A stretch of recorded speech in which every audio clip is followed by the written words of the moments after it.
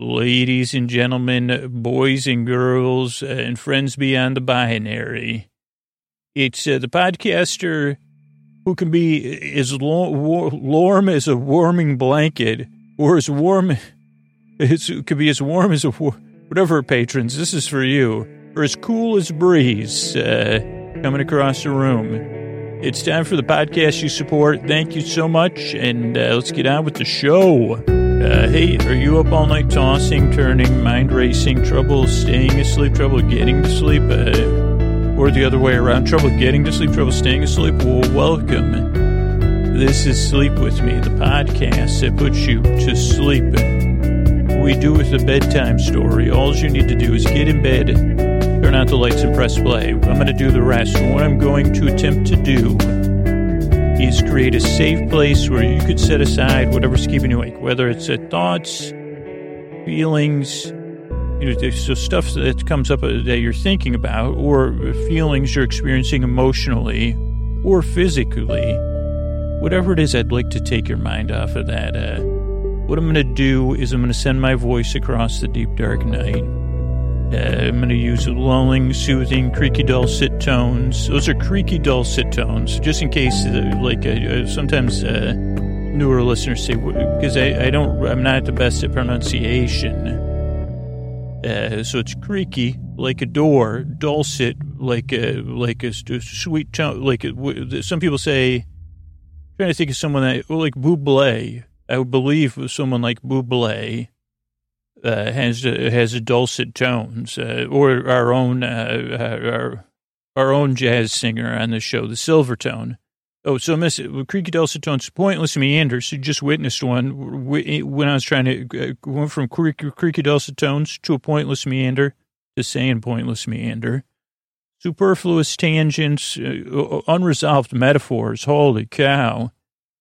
As someone said, misusing metaphors, actually, that was the letter I got from the Greater Metaphorical Council.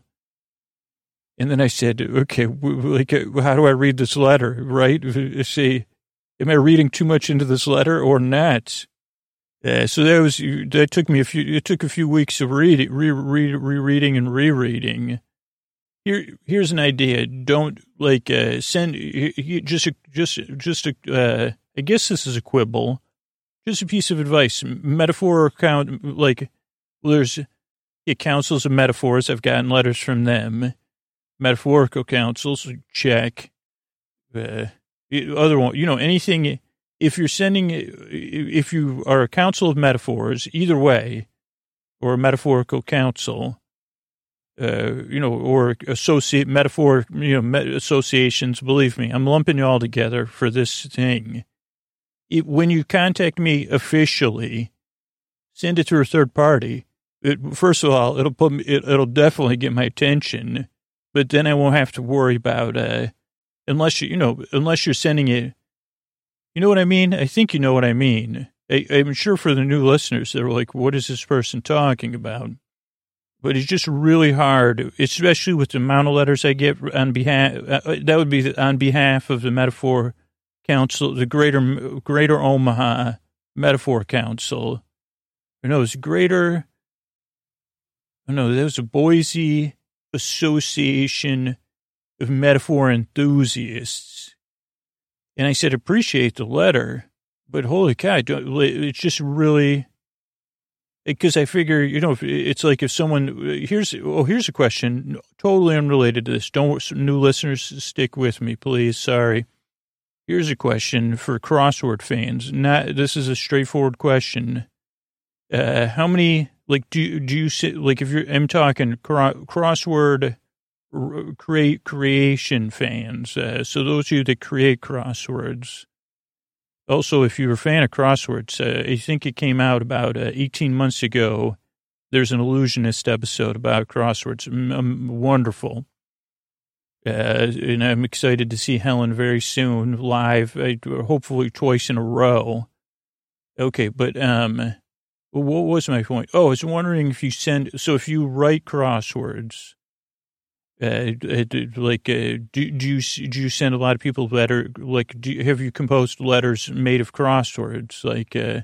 Love letters letters of love, the different, agape love letters, more love letters, some filio. I guess it would be prayers if isn't agape the one? I bet you if whatever higher power you're sending a crossword based love letter to, if I was a higher power, I mean, I wouldn't, well, if I was a higher power, I probably would be able to solve it. Normally, I have dyslexia, so those are tough. But can you talk, like, seriously, if you're looking for some bonus points, just switch it up. Say, well, what are you doing over there, Janine? Well, I'm writing my prayers. Writing your prayers? We don't write prayers in this home. What we do now. Well, that's not a prayer. That looks like you're doing a crossword. It is. It's I'm putting my prayer within a crossword. I'm sorry, what? That could only be a bonding moment. Even in like a movie like Footloose, I think like they'd say, wow, that's really a creative way to really, you really get it. Anyway, so I guess my main question was, if you write crosswords, took me 4 minutes. If you write crosswords, do you send letters in crossword form? Because that's cool. I guess all I wanted to say is, if you do that, that is unbelievably cool. Like, that's so cool. I just can't stop thinking about it now.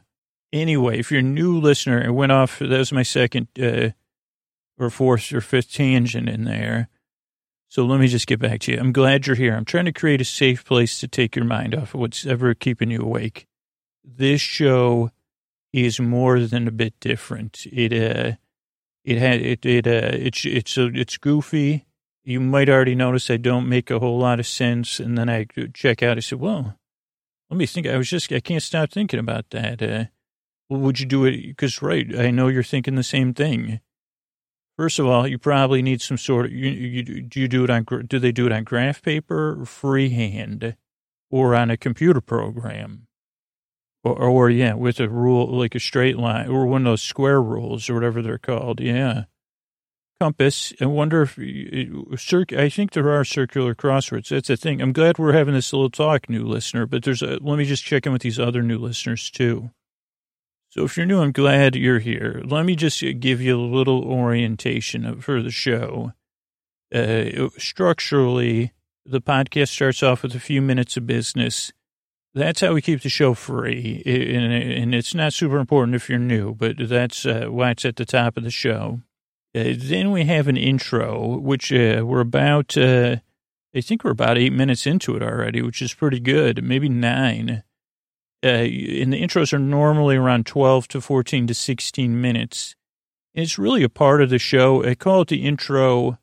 It might be a slow warm up, or like whatever, like a monologue.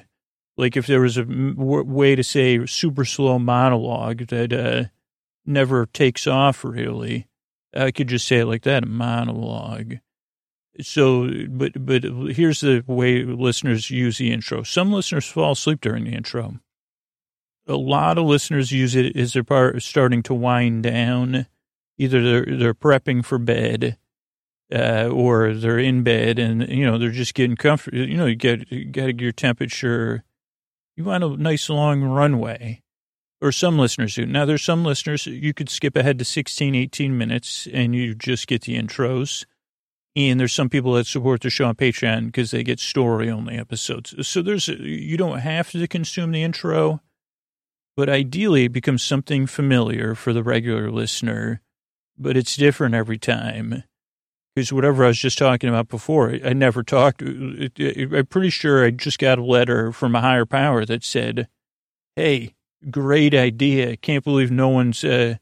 They said, there are instances, this particular higher power said they were aware of other higher powers getting crossword-based prayers or communiques. Some of you might say, well, I just communicate with it. But this particular higher power said never got a crossword-based communique. And I said, well, we'll change that together. Also, what kind of powers do you have that you could bestow on me? And... just let me get you, can I get a no smoting a memo from you, guaranteed 100% no smokes. Oh, they hung up the phone. So, okay, whoa, because I was talking to new listeners. So there's some new stuff in the intro every time, but it's also familiar, so you can say, Scoots is here. It's like the show is kind of a bit like, for a lot of listeners, a bedtime story that's never gets started. But the bedtime story is still here if you can't fall asleep. Tonight we'll be talking about The Good Place. That's our second segment. So we do the intro, a little bit of business, again, tucked in there to keep the show going.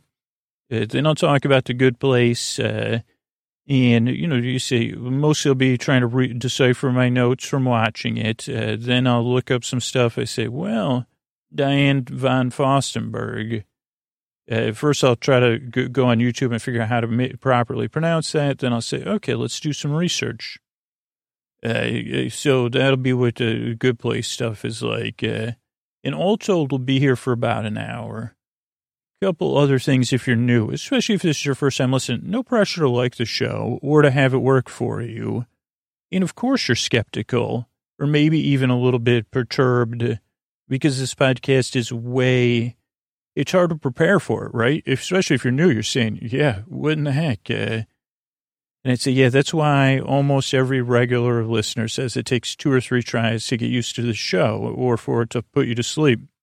I mean, there are some people, the people that we talked about that did send, the people that do send letters by crossword, they say, finally, we're getting our due here, and they're going to go into work tomorrow, believe me, with a spray, whatever, unless they slept through it, which is pretty high probability.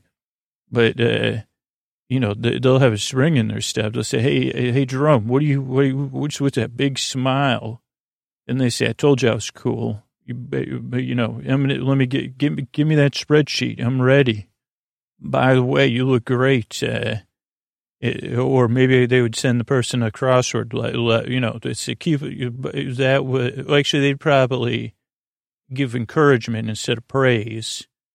So they'd say, how'd you change your hair up? I just can't, it really looks like you put a lot of decision-making into that and great decision-making. I'm not sure if that's encouragement. That's my attempt at this layers of imaginary characters in my brain. So, what was my point for the new listener? Sorry about that. Give it a few tries. Also, there's no pressure to fall asleep. I'm going to be here for an hour.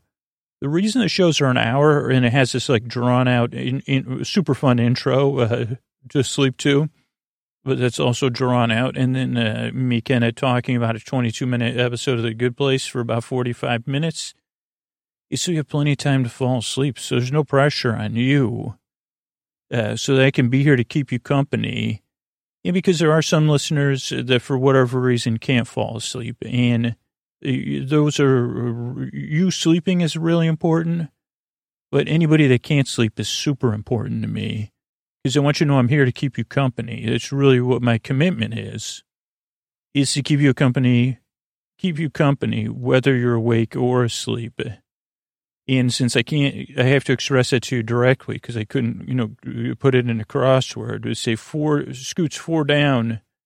There's no word that has a Q and a Z in it. In that. Oh, really? Shoot.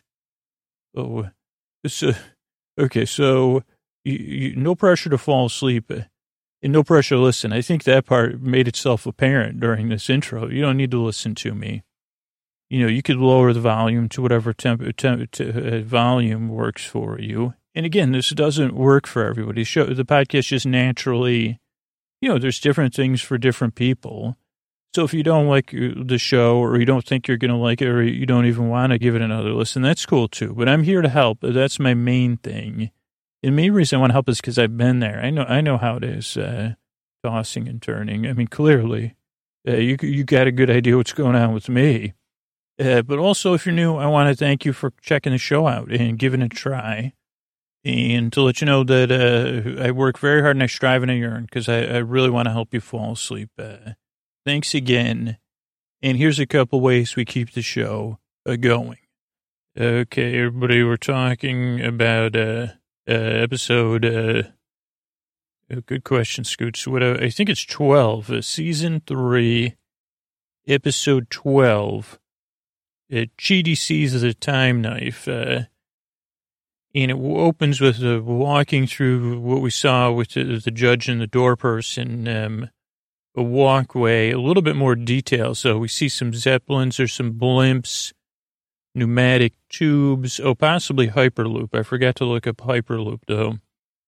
There's no steam, so I wouldn't say it's a steampunk elements. It's steampunk maybe adjacent. I don't know how to describe it because there's these old globe street lights. They seem to be kind of on a bridge over nothingness. Maybe, I don't know. Really cool set design. In the off season, I'll try to listen to the podcast so I could see kind of any details I can find out about that. The Good Place podcast. There's elevators moving fast up and down. Michael kind of talks about how the interdimensional hole of pancakes, the IHOP that we're going to, is like the Grand Central Station for space and time. Is something, Jason and Eleanor share a high five on the IHOP thing. Jason says, Michael is in he's good place, bad place, bow tie and stuff. Again, I guess I'm looking forward to listening to the Good Place podcast again, or maybe not, because it'll give me too much information of why he changes suits and stuff. I just find it interesting, though. Great for this podcast. And a bunch of background nuggets in this one for me to spot. Post-life writing. Oh, so there's like the kind of whatever the cryptographic writing or language they use in the post-life writing. That's what I call it. It's on the door, which the door doesn't open as so much as it dematerializes. She's a little slow to go through it. He doesn't want to go. Michael gives him the old option one, and they get into a surreal world, the 10th dimension, where Michael says, oh, they added a 10th dimension. You added, looks like, this is great Tahani stuff. She says, it looks like we're on a Diane von Furstenberg pattern. And then, like, she goes, it was from spring 2013 collection. I don't know what that last thing says. Maybe, fashion, maybe, because it looks like it says fast lane. Jason mentions this, maybe from too much salvia, which for a dyslexic, like anytime I tried to type it or write it out during the writing of this episode, it like makes me think of saliva. Even when I was Googling it, I'm like, it's not going to come up, but saliva's going to come up. And again, staring at it, I say salvia. That's easy. Salvia. That's also a road named after the most famous Sals in the world. Also, if Sal Castaneda, that's my local weather person. He like that would be where he lives. Where do you live? I live on Salvia. So saliva, saliva. So S-A-L-I-V-A, maybe. Chidi 38. I don't know what that means. Oh, chapter 38. That's the episode. I'm already like a few minutes behind the episode here. Jason and Janet have a nice little talk. Really good, like a really nice one. A lot of good puns in there. Talking about no time like the present. He says, I wish some of these things I could even say in the podcast. But Jason says he's catching feelings, and then he says double dice, but he uses a different term, single dice. So, he just, man, date. So they set up a date actually, or a potential to go on a date. And there's even more puns in there, because the date is set kind of with puns. So then, the judge comes back. I don't think I've given Maya Rudolph her due. So we will touch on that later, but what a wonderful screen presence and comedian, actress, and just perfect casting for the judge. Really, just when we need it, and especially for this episode, carrying it through. Judge arrives. She's not happy with Michael. She says she likes Chidi, sexy male person Chidi. I wonder if she's seen shirtless Chidi, because I don't know if she if she saw a shirtless Chidi on Earth in sprinklers, she'd have a human experience probably. Tahani gets a pet. I think the name of the pet was the Need-Noggle. Need-Noggle. I didn't Google that one, though. Chidi stressed. Judge creates an illusion. So it's like, because it's like being in a surreal painting, like a Diane von Furstenberg print. So it's really disorienting for everybody. So the judge creates an illusion. Yeah, our parlant realtor to normal IHOP. Augment. That looks like, it does look like it doesn't look like reality, but she augments the reality to a normal IHOP. It looks like Cogent Realtor. That would be a good magazine. What magazines you subscribe to? Whatever it was, a lame contest magazine, word contest magazine, and Cogent Realtor. Oh, are you a realtor? No, I don't even know what cogent means. I have a general guess, but it only comes out one issue a decade anyway, so I'm still waiting for it. Here at Green Key Realty, we have Cogent Realtors. I'm the Cogent Realtor. Once I look up Cogent, I'll figure out a joke to put in here. To normal IHOP, Need-Noggle was turned into a scarf. It's still the Need-Noggle, just an illusion that it's a scarf. Need-Noggles are very cute. Judge sits down. She sits down. Michael does a presentation.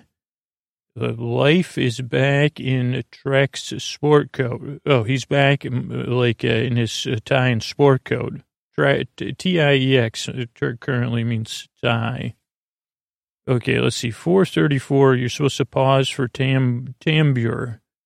Let's go back because it's already way ahead of me. About 4:34 in the episode, because again, I'm not exactly. Let's see. Oh, that's 5 minutes. So this is a scene where Michael's talking to the judge. Judge is sitting. He's got a plaid kind of sport coat print. Everyone else is in different outfits other than Chidi, I believe. Oh, here we go. It was a behind-the-scenes note. I guess I wasn't supposed to read it. I was supposed to go here so I can read this readout for Doug Lerpiss.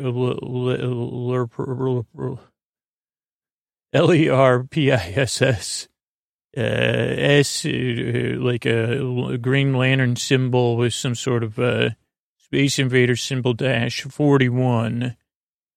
Just in case you want to look up his other numbers are 987-263-55-613-237-6656-YUG.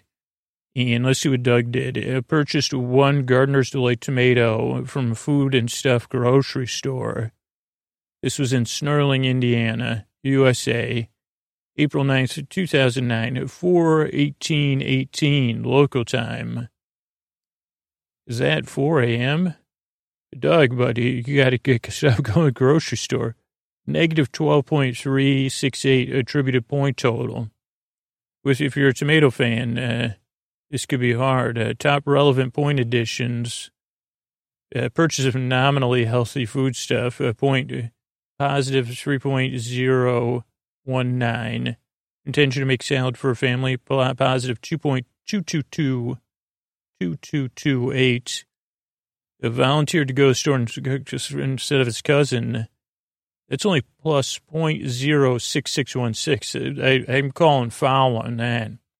Volunteering to go to the store should be like definitely positive many points. Relevant point subtractions, though, where the tomato was grown and how it was grown. Deduction includes both use of stuff to do it, surrounding farmlands, Louisa, Imogene, This is a CF account. Louisa Imogen Whalen regarding ripple effects and with regard to rainwater runoff. This is negative 8.313. Labor force. You can check the accounts of Lars and Erica with regards to migrant laborers, treatment. Also, especially Erica's presentation. How do we calculate the effects of farm labor when the farmers essentially don't have any options? That's from Bear Me, number 211, GG1, ETPPPP10. Her total rolls in at negative 6.3198. Then that it was shipped using inefficient vehicles. That's negative, like the NBC sign again, negative something. So that was that. That's why I was supposed to pause for Thurber. I don't know if James Thurber's calling into the podcast. Also, started looking in the background a little bit. There's an old-time radio in the background. Maya Rudolph says to Michael, your big revelation is life is complicated. That's like something from a throw pillow. Do the research if you're going to buy a tomato. Michael's stuck, so he flosses. And he says, well, the backpack kid dance makes people happy. Chidi tries to quote Jean-Paul Sartre. Jason says, boring, I got this. And he tells a story about Big Noodle being late to rehearsal and then a swamp flood at his house. 4 grandparents sharing the same way. Again, worth a rewatch just for Jason saying Willy Wonka. I'm not even kidding. It's probably worth 2 or 3 rewatches. Also, you're going to be catching more and more stuff in the background. There's, I'll have notes up here. Everyone's amazed. He says you can't judge humans. Zappy, marble. Judge is going to Earth. She's just going to start in Mexico, and then she's back really fast. She says sheesh, woof, and something else. I can't read my regala. What other words would you say was sheesh? Rough. Oh, it's rough, y'all. Oh, she says CRAP, y'all. She went to Tanzania, Paraguay, Vietnam, and Denmark. Always, rough in a different way. Also, sale in Outlaw Mall in Michigan for the deals. Say, why would you go there on Friday after Thanksgiving? She rubs her hands, I think, or no, she's rubbing her feet. That was really a note that I just stuck with me, even though I couldn't read my writing, of the brilliance that she returns to Earth, and the first thing she does is rub her feet. She says it's hot and crowded on Earth, yet somehow cold and lonely. And I said, you're singing my song. That's when I started to notice stuff in the background, too. There's pancakes on tables stacked up. WTF, instead of, I think there's syrup, but then there's also a glowing green and pink, hot pink and a hot green or neon green slime in the, with the syrup, in syrup containers. They talk about this chicken sandwich conundrum, Chidi's choice theory, because Chidi could never make a decision. And the judge says, you're nobody's problem. Then they send Sean in to have a discussion among everybody. And he's discussing the plot of the Entourage movie. He was using that on William Shakespeare. That was cool. Then the judge says, let's relocate to another scene. So they head off to a conference room. Humans might be average better. Just a little bit better than a smidge, something better. And Sean says, what about Limp Bizkit? The judge says, you got a point. I'll just tell you this factoid now that is so sweet. It's Limp Bizkit's from Jacksonville, Florida. Jacksonville. So that's cool. I mean, that's just so sweet. It doesn't get, that's when life, you can't get any better than that. People are trying. John says at some point, he says he doesn't care. Full stop. End of story. But then they use the Soul Squad as an example. Why did they get better? It was a fluke. Actually, didn't even track the point totals, Michael. Chidi who tries to stand up and make a point, and he falls, because they're actually, this is just an illusion, right? So they're over there in the IHOP dimension, and so Chidi kind of goes through a portal or something, shrinks down, starts shooting across the room. Just right when you need a little punch-up, they say, Chidi, anybody got eyes on Chidi? Eleanor says, grab my tiny boyfriend. And Chidi comes back. He says, I've been to like a trillion different realities, folding onto one another like sheets of metal, forming a single blade. And they say that's a time knife. I couldn't find it. Well, we'll talk about it in there. And Mike goes, yeah, it's just a time knife. That's what we call it. Chidi goes, I saw the time knife. Again, the acting is just so good. Michael is right. No variables. Oh, this is Eleanor's point. I think that, and I disagreed, though. I don't think this is a positive thing. She said, yeah, there wasn't any variables that make life on Earth hard, like paying rent and stuff.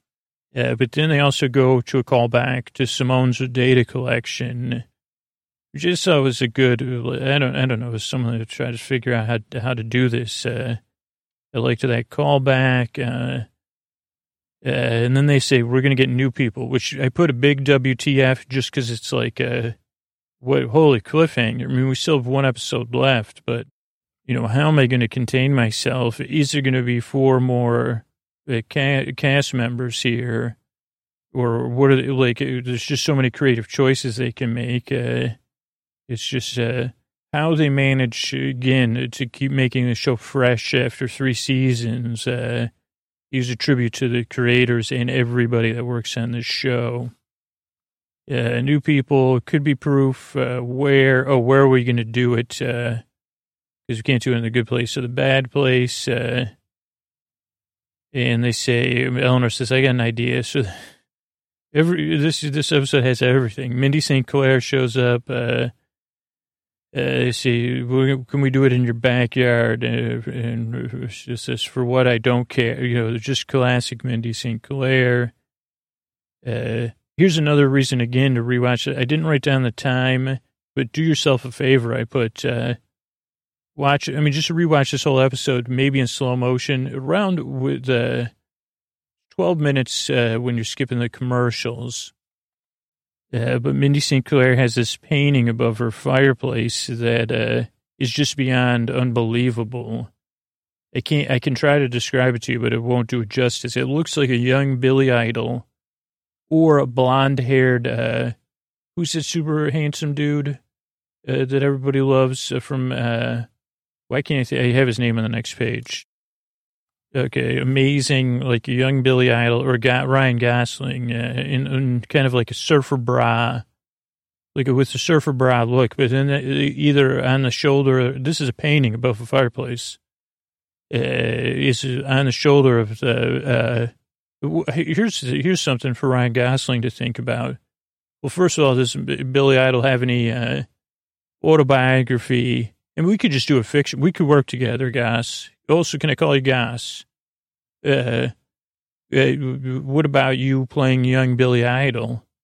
I mean, again, we'd probably, I don't know, but with a pair to macaw on his shoulder. And Mindy says, leave me out of it. If you need to talk to anybody, talk to Derek. And she kind of leans into that on Janet. And then Jason gets to find out who Derek is. She says, he's my rebound son. And then she's like, Derek didn't work right. And then I couldn't track this quote down, so I didn't know how many layers of brilliance the writers, probably a few steps ahead of me. How should he love thee? For how something, who would not leave him? He said he's quoting Poe, Derek, which he could have been. I just wasn't able to track it down. Because I didn't know if it was like actually something else. Because I'm like, oh, it's a little bit like Emily Browning. Yeah, so I don't know if it was Poe or Shakespeare or something else. Derek's also in a tux with a martini. He's been rebooted about 500,000 times. Each time he gets a little bit smarter. And also, Derek's within the Paul Scheer Venn diagram, layovers with the Paul Scheer Venn diagram that we talked about last week. Michael's going to design, they go over the rules, Judge Michael and Sean. Michael's going to design the neighborhood. Bad place gets to pick the humans, but they have to be the same general badness. So no boy band managers. It's funny, Derek and Janet are sitting in this meeting. Michael can adjust the neighborhood. An issue. Where do we get? Where are we going to get the residents? This is when Derek shows up. He says, would anyone want a medium snack? He is a fancy martini, he calls them, or something. It's just a glass of olives. I wonder if there's behind-the-scenes shots of this, like what are they called? The cast cracking up. 1 year, I don't know what that, 1 year they get a Janet. This looks like I said BADAAS. No cheating. Janet babies. Janet says, I'll make the residents. No cheating. Sean uses a hand buzzer on Michael and Derek. And then Michael and Janet start building. They're going to start basic. It seems like it's very similar to Michael's neighborhood. And Michael goes, well, how many ideas? This is a really nice moment. Really, really. She says, how many ideas you got, Janet? She goes, 11 trillion. And he goes, in genuine way, he goes, I'm so glad you're here. And she says, yeah, me too. Really, I don't know, this complicated wholesomeness. I don't know how else to describe it. A real emotional resonance that the acting and the writing are able to carry. First up is a cafe, restaurant name here. So basic, Michael says, and he laughs. Much of it is like the old good, bad place. Then Eleanor and Chidi. All right, Eleanor's old house. Chidi says, why would you want to live here? She goes, well, this is the place we fell in love. So, of course, I want to live here. And they talk about, he says, I love you too. And then they kind of talk about how they're going to get to be like a normal couple, which was also very cute. Michael's in a nice suit, but it's not with a bow tie. It's with a long tie. This is in the new media testing place or whatever. The new faux good place. Long tie. Jason's there. They're watching Janet create a Daphne. It seems really hard on Janet. She has to put a lot of work into it. A little bit like a laborious. And Derek shows up. He says, if I help, it could be done in 2 shakes of a lamb's tail. Classy. Mature, classy martini. He just has a glass with a lemon in it. Jason's uncertain.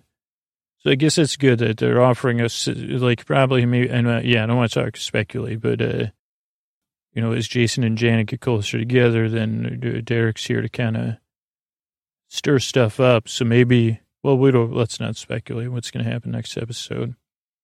Michael's back in the office, and now he has a bow tie on. The judge calls, but it's really Sean cranking him. Likes Michael's idea about using the word be a lot and flattening things. He has a fake Michael there and a fake Michael suit. Vicky's the one in the suit. Talks about what, the Soul Squad's future. Michael's tie was like a purple watercolor tie, navy polka dot pocket square. Thing by pop-up. There's a pop-up on the wall that has a wake-up time for the first arrival to a good place. With the countdown. Michael's looking over like a dot matrix printout, like a 2-tone one with the green and the white, so maybe it's easier to read. I don't know. Eleanor shows up. How you doing? And Michael says, a little jittery. Plums are for wimps. What does that mean? Oh, Eleanor, this is very similar to me. Eleanor and I are very similar people. She goes, plans are for wimps. I don't say that, but she goes, let's do this shelf strap style, which is the way I did it. That's the way I did it too, which is basically fake it and don't barely make it. Because that was like one way I found it. There were times I could take a test and still get a D without doing anything, or a C. It wasn't it wasn't, it wasn't a great time, but it was shell straps. I didn't know it was called shell strap style. It was called, I'm taking a loan out for this style.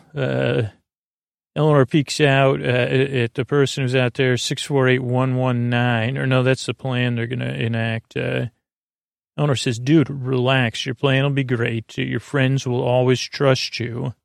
And this is another rug that's kind of always under Michael that we're wondering when it's going to be pulled out at different times. This idea of like all of them loving one another. And what happens when you trust people and you let them down. They also wondered about Eleanor's entrance and exit method. They didn't see how she entered because the human or the new arrivals in the waiting room. And we still get one more thing, which I think offers unbelievable creative potential for the next episode, which is Michael says, here I go, and I'm gone, Michael says. And then he says, I can't do it. I can't go out there. It's too much stakes. And the person says, hello. And the person, Mike says, I can't do it. And then there's a zoom on Eleanor's face, like as she tries to figure out what to do. And with that, the episode came to a conclusion. Okay, so let's see. I'm running through here. Chidi sees the time knife. Okay, so steampunk. Well, this wasn't steampunk, and we've kind of covered steampunk on there. I thought we'd talk about a little bit about steampunk novels. I got a couple of different articles here.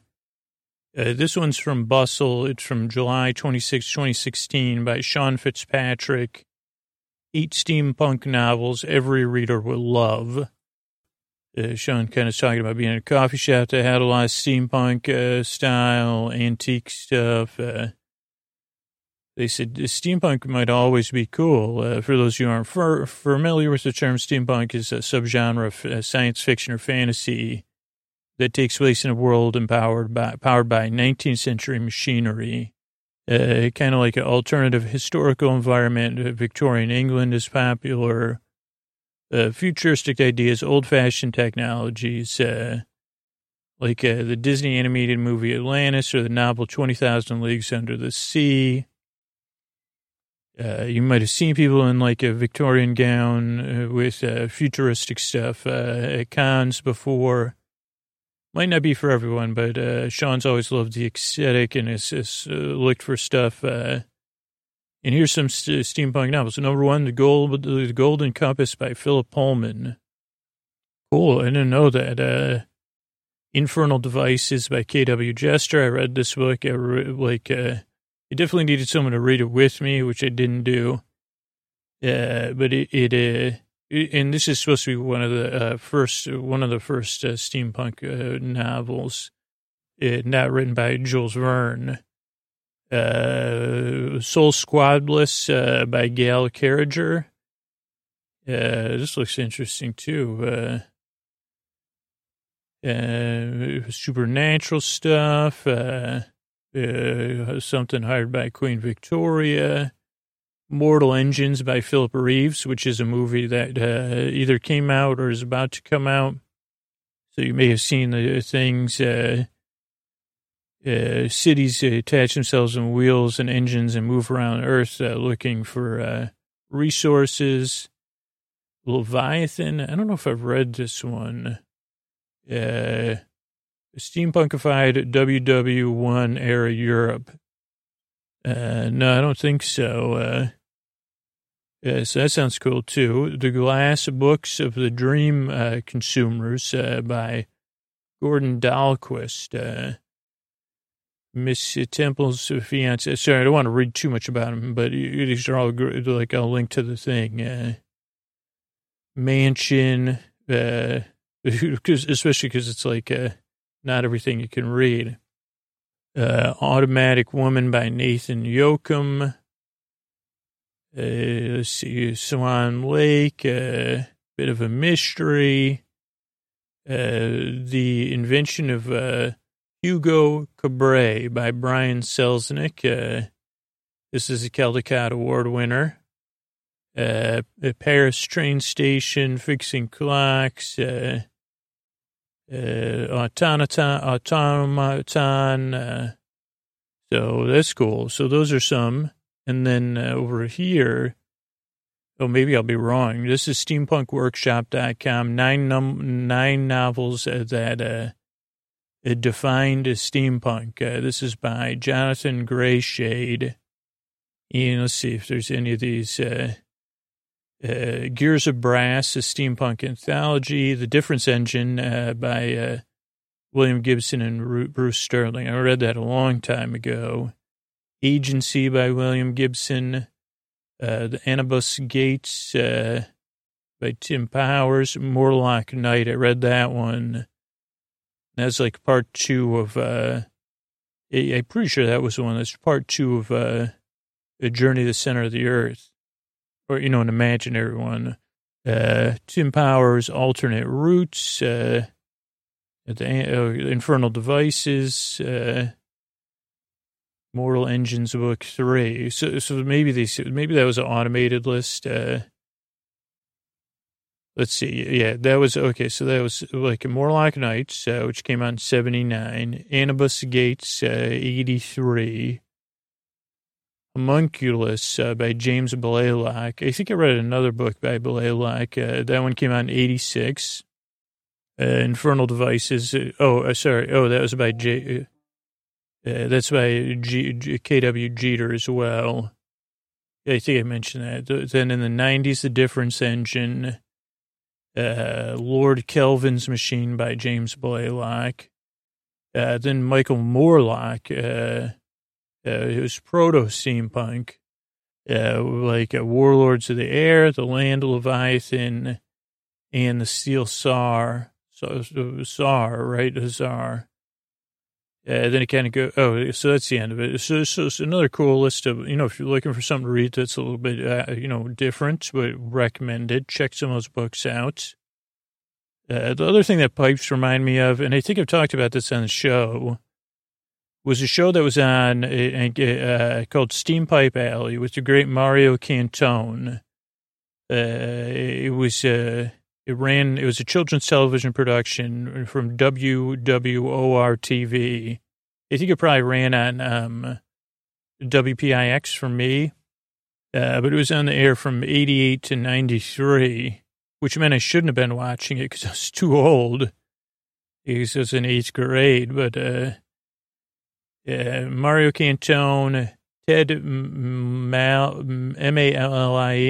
Malley, and each episode had celebrity guests, recurring segments, comedy sketches, games. It was kind of like a local TV show with a little bit broader reach. It had Looney Tunes and Max Fleischer cartoons.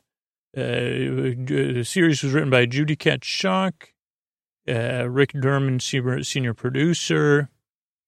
Cantone played, like what I liked best is that Cantone kind of was really showing range. He played Julia Children, who was like a Julia Childs, Joe Rivers, a comedian, the brother of Joan Rivers, Pavarotti, kind of like, and that one doesn't sound very good, Chow Aldo, and Proper Fragrances, Ted Ringer, Frankie D, who was like Sinatra, Richie Morales, Sammy Jr., Rex Can Read, a parody of Rex Reed, and Angelo Antonelli.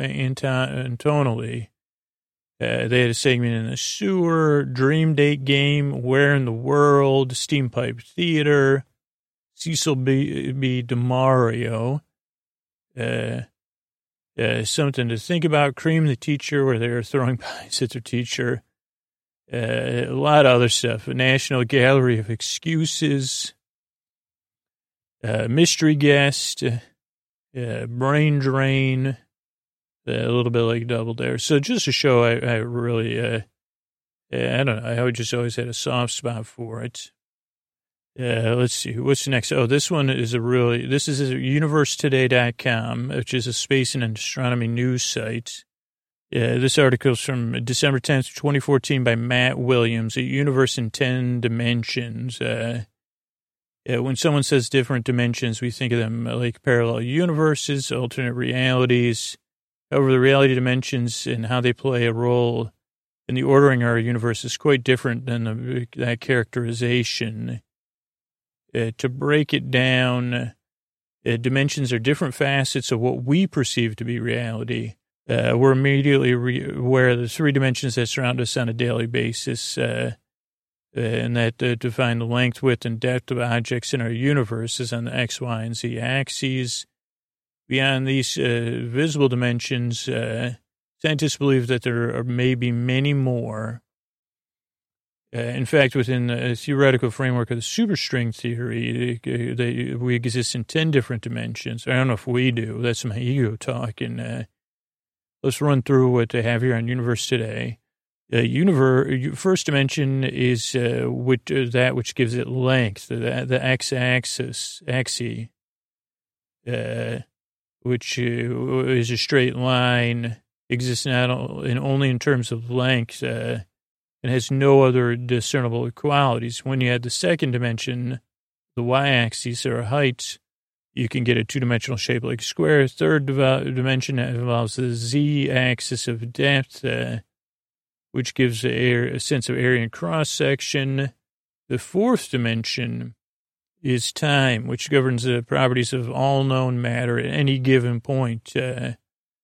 Knowing an object its position in time is essential to plotting its position in the universe. So other dimensions are where deeper possibilities come into play. According to superstring theory, fifth and sixth are where notions of possible worlds arise. If we could see them through the fifth dimension, we would see a world slightly different from our own. And that would give us the means of measuring the similarity and differences between our world and other ones. In the sixth dimension, we see a plane of possible worlds where we could compare and position all the possible universes that start with the same initial conditions, Big Bang.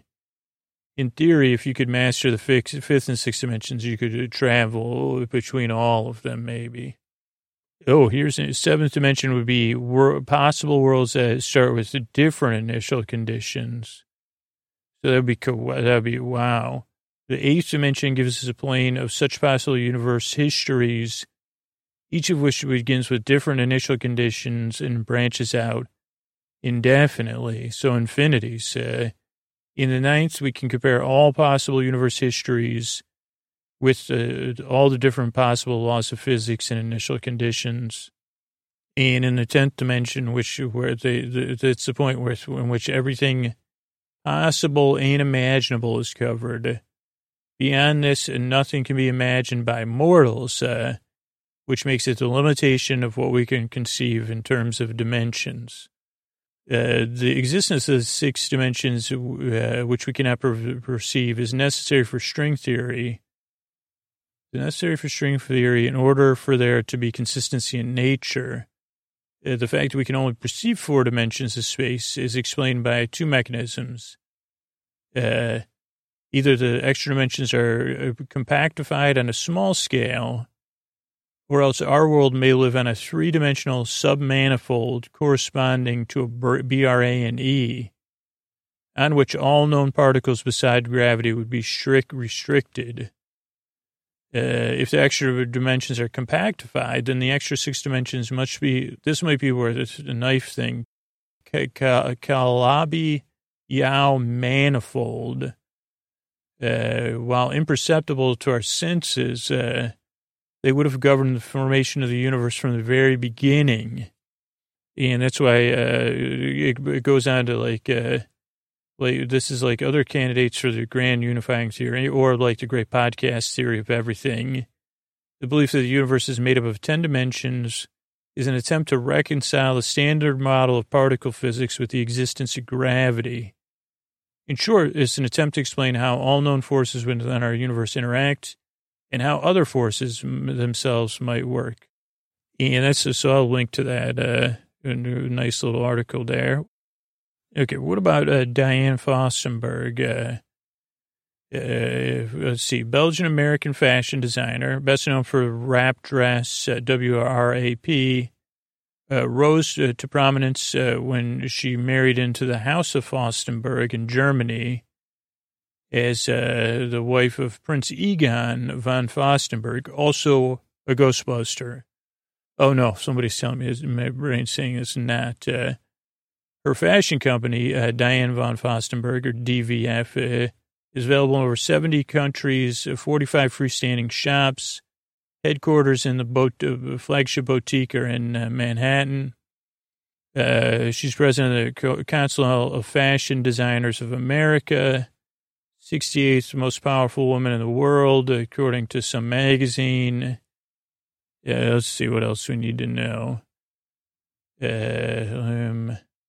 Age 74 is when she introduced the knitted jersey wrap dress, an example of which, due to its influence on women's fashion, is the centerpiece of the Costume Institute at the MoMA.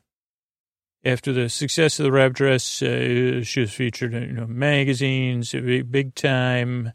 Her popularity, really started to grow. Been a really amazing business person. Let's see what else. 2009, Michelle Obama wore the DVF signature chain link print wrap dress on the White House Christmas card. In 2010, von Fürstenberg was awarded a gold medal at the Gold Medal Gala. 2012, first children's collection. She's a philanthropist and director of the Diller von Fürstenberg Family Foundation. Let's see, anything else? Nothing there, but I did find this great article on Vogue.com. It's for 2013 because I just want to find out more. And I don't know if it was 2013 or 2014 because the joke was about 2013 that Tahani made. But this is Vogue Runway about the 2013 Diane von Fürstenberg Ready to Wear collection. Articles written September 8th, 2012 by Nicole Phelps. Quote, some fairy tales end with the girl marrying the prince, ... some start there. So read the quote at the top of the notes for the spring show, which was dubbed Palazzo. You can see where this is going. The girl in question is no other than von Fürstenberg herself. She's led quite a life. Today, it yielded a collection that was colorful, confident, and keyed into some of this fashion moment's big trends. These days, von Fürstenberg sits on a huge business enterprise. What this outing did was tap into the designer's bohemian spirit, pearl studding, bright color blocking. With their pearl studding and bright color blocking, boardroom suits, these were not.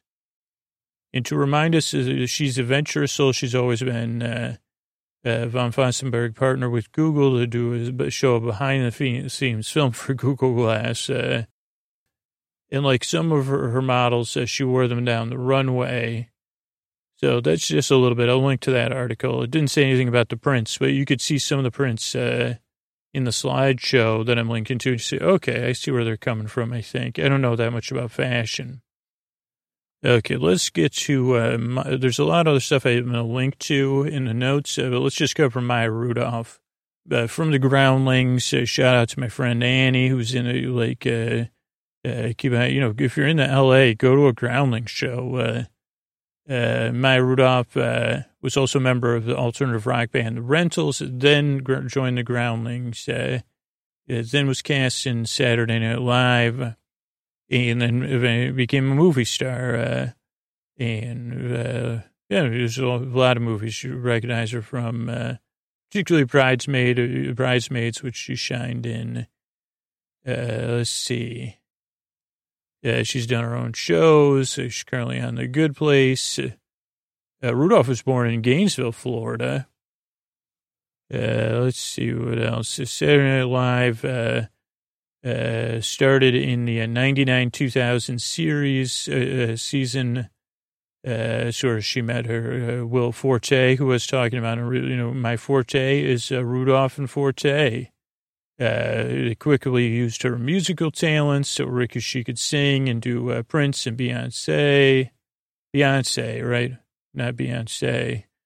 She also was able to play characters of both genders, including Mario Vasquez, Scott Joplin, Justin Guarini. Oh, I think he was on America's Idol, whatever, American Idol. Let's see what else. She returned to the show. Her last episode was in 2007, but she came back and played Michelle Obama and sang to Amy Poehler's a story about Amy Poehler's new baby. She was also in the 2008 Christmas special that did her sketch show Bronx Beat with Amy Poehler. She was in a few sketches in 2008-2009 season with Will Ferrell. She played Oprah Winfrey on a sketch in 2009-2010. Let's see.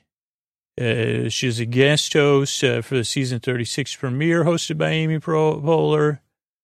Or no, she returned to that. She should have been.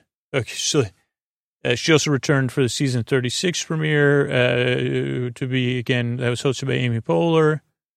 And then again in 2015 for a Christmas episode with Tina Fey and Amy Poehler. Oh, and then the 41st season finale, which was hosted by Fred Armisen.